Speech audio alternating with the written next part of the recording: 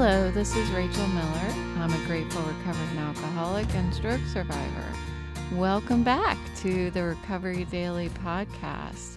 I hope this episode finds you in good spirits and health. I appreciate everyone's patience as I took a couple days off to navigate some emotions and to just let myself rest and take care of me and focus on family. Today, I want to invite you to think through a scenario with me. Scenario? I don't know why I said that. Scenario? Whatever. One scenario that can be both shocking and enlightening. So here we go. As DNA testing has become readily available, and companies like 23andMe and Ancestry.com are growing their database with more and more folks who want to explore, and understand their genetics. People are finding out lots of surprising things about their health and their relatives. So this past week, the reason why I have been feeling heightened emotions and being just in a whirlwind of emotions, I learned that I have a family member that I was unaware of. So navigating this revelation has taken me across the entire emotional spectrum, from denial to contemplation to sadness to anger, things that didn't even make sense to me, why I was feeling them. But I felt it all, and not exactly in that order. And while I've been sharing some insights in my recent episodes before I took my 48-hour break from the podcast, I provided insights from my perspective on forgiveness and acceptance and anger. And these were all really based on my sobriety program and how it guides me, how, facing different kinds of challenges. And so today I wanted to talk about the personal part of processing something that is like life-altering news, But I want you to think about, as I talk about it, is it actually life-altering? I think that when we find out something that is surprising, it feels life-altering. And as I've sat back, and I'll talk a little bit about this, and watched my emotions kind of pass through me, pass by me, pass over me, pass under me, I kept coming back to this idea that, is this life-altering for me? So this is what I want to talk about. So I've been looking at my emotions this week like the ocean, and I've referenced this in a previous episode, I think this past week. Like I'm just sitting on the shore and observing my emotions, washing by. I've also seen my emotions this week as the seasons, like each with its time to blow in and then fade away. And they pass through me, each one being valid, each one being temporary, and each one serves its purpose. And that's the most important part. I've said it so much over the past 6 months with you. Feel the emotion, name it, and then recognize that I don't have to react to the emotion. The emotion serves a purpose, and there's a reason why I'm feeling it. So sometimes, and I've definitely realized this over the past week, And emotion isn't really easy to name. While other times it's actually a secondary emotion, which I've talked about months ago when I was talking about primary and tertiary emotions, and I think I talked about the secondary emotion of jealousy being the result of a primary emotion of fear. Um, and I'm also not a product of my emotions. My emotions are a product of me. And that's a real distinction that I have come to realize in sobriety. When I was drinking, I was a product of my emotions. My emotions led me. Um, but today, I see my emotions as a product of me. I create them, I choose them. And with practice, I truly believe that I choose my emotions. And this approach has allowed me to not anchor to any single feeling over the past week, but to observe them with compassion and curiosity. Compassion for myself and compassion for my family, everybody in my family, and curiosity about how this these changes, these realizations, these revelations, how they affect each person. So this experience, as jarring as it has been incredibly enlightening to me. It's taught me more about me. It's taught me about resilience of the human spirit and the capacity of our hearts to both heal and to expand.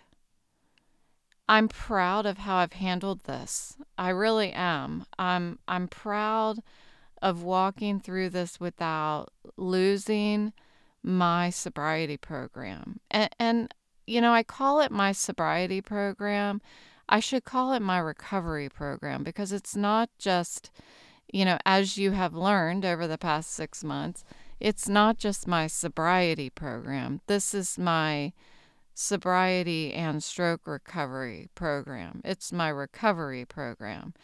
And I have not for a second lost my program in all of this, in the emotions and the conversations and I I've walked through it without losing a relationship. Um, and yet still above all prioritizing my health. Now, I've been working myself, overboard as I've had guests coming to my house and I want to make sure that I'm baking and I'm cooking and I'm treating everybody like a guest. So I've done too much.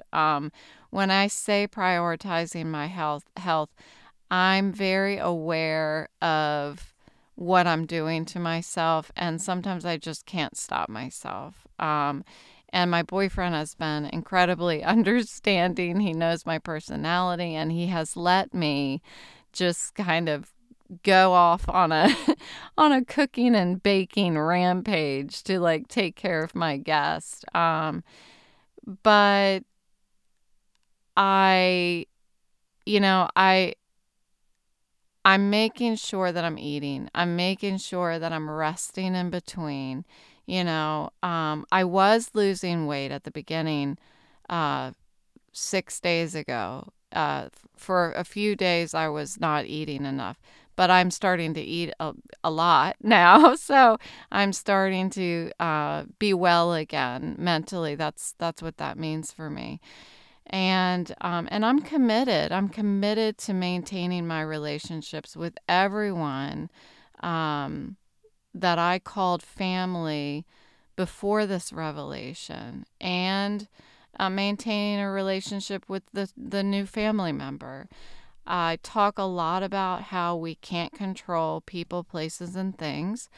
I talk about treating life a lot like how I told my kids to eat their dinner. You don't have to like it, you just have to eat it. And well, there's an epiphany I had today. So, in this is actually my sobriety program. There we have the promises, and these are things that if we're committed to our program, practicing the steps, showing up to meetings, and all of these things, these promises are said to come true for us. So, promise number 3 is that we will not regret the past nor wish to shut the door on it.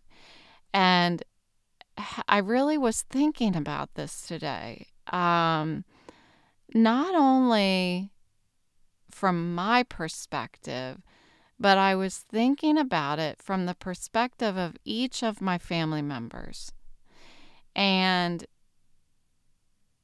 how, I don't know each of their pasts, so I don't know who has things they regret and who wants to shut the door on it and never look at it again.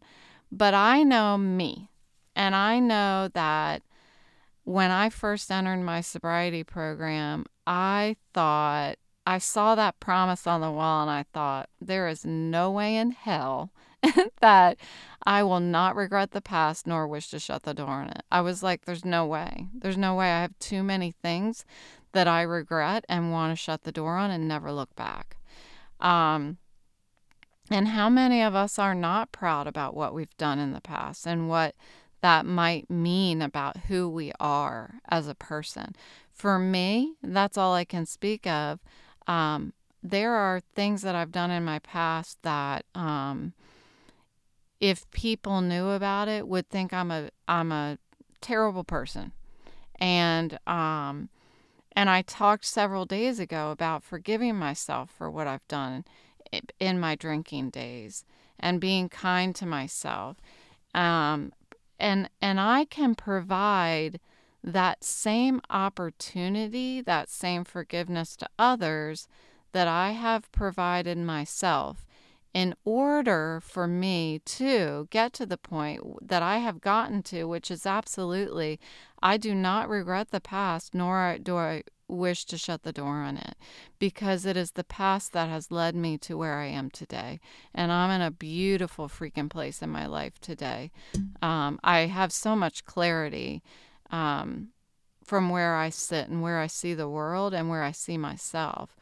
While I can sense the reverberations of others' choices in my own life, those choices that other people have made ultimately were not about me. And it's natural, I think, for me to feel wounded and wish that others had considered my well-being in their decision-making process, and to expect them to anticipate the impact on me.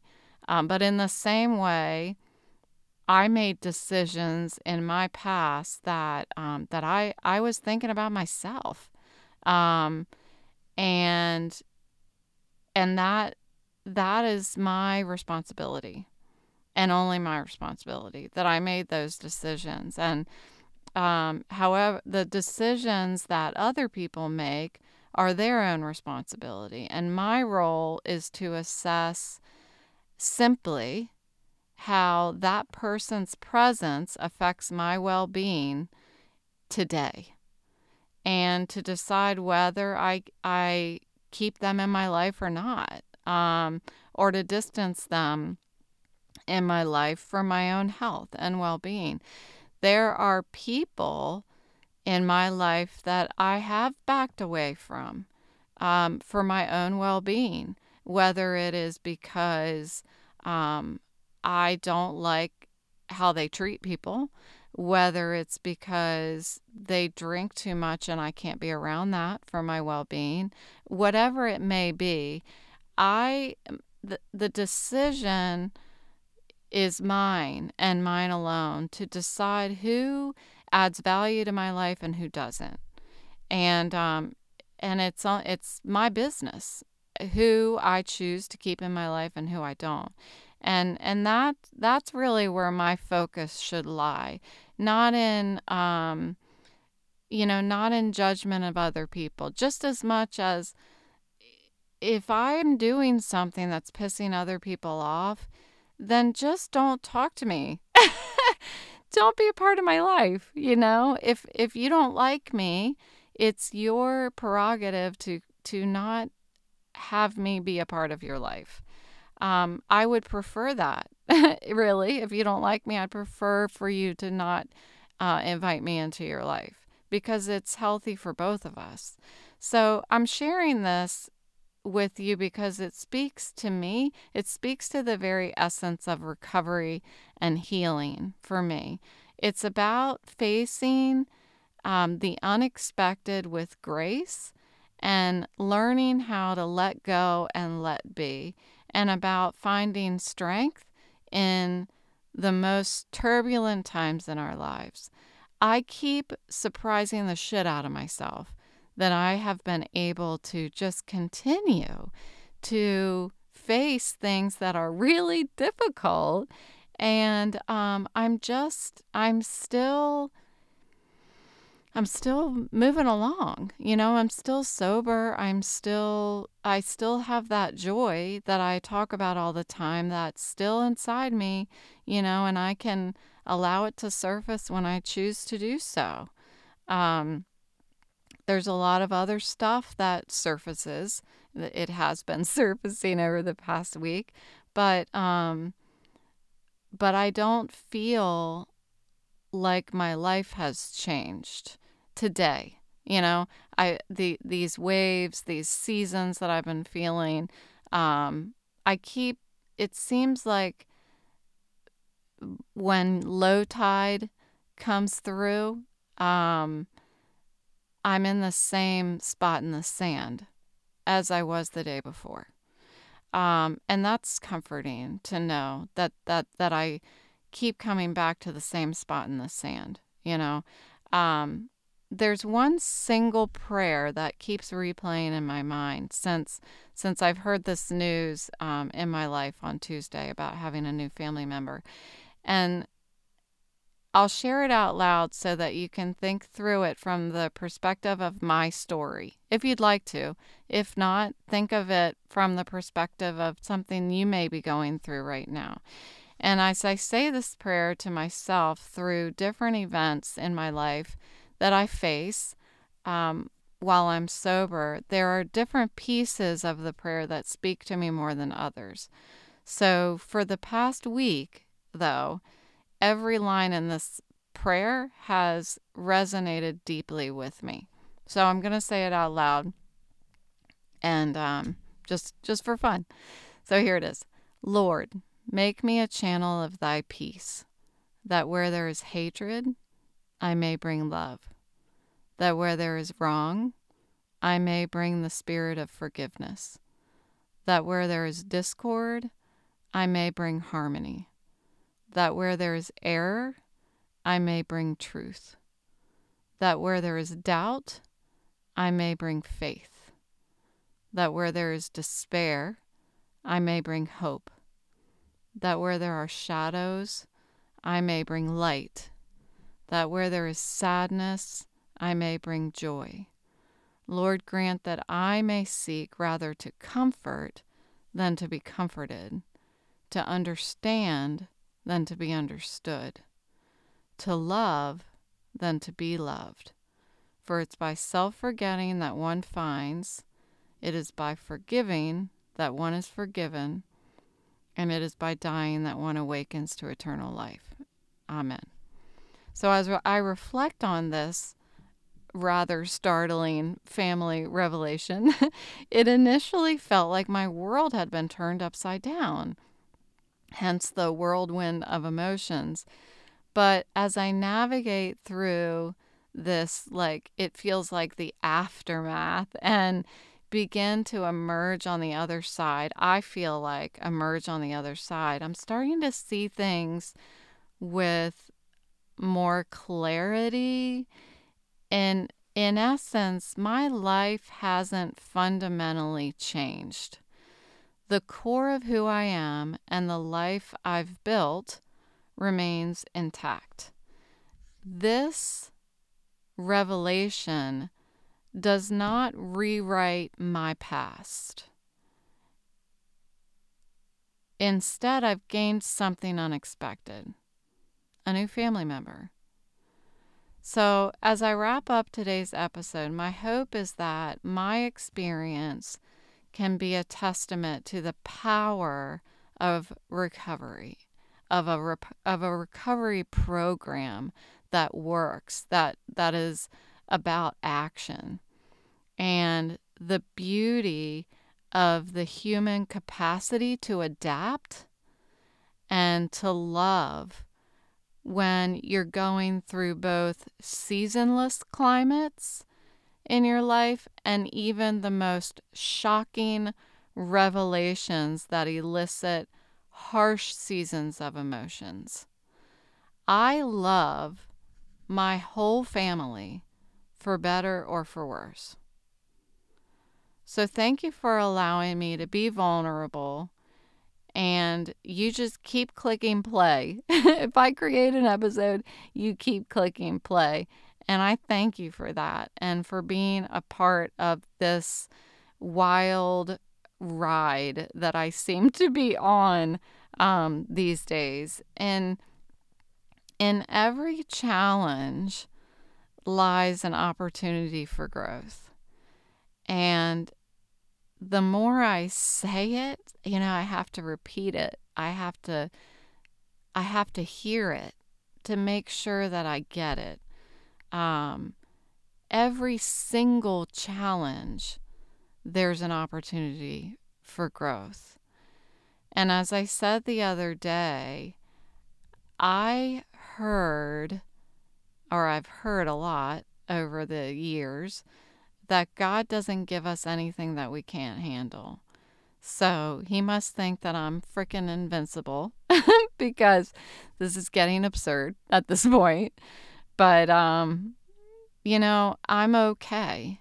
Just like when I used to run my practice for my 5Ks and I used to compare it to getting sober and staying sober one day at a time and 1 hour at a time and 1 minute at a time, and how as I was practicing running, it was one step at a time. And I would take one step and I would say to myself, literally, I would say to myself, you're okay right now. And I take another step. You're okay right now. And so picture this, I'm jogging, right? With every step, I'm going, you're okay right now. You're okay right now. You're okay right now. You're okay right now. That is the degree of what sometimes I have to do with myself to believe that I am okay right now. And it's through that kind of persistence that I am okay. And so today I am okay. I am okay. So thanks for your patience over the weekend as I took some time to focus on me and my growing family. And I will talk to you tomorrow.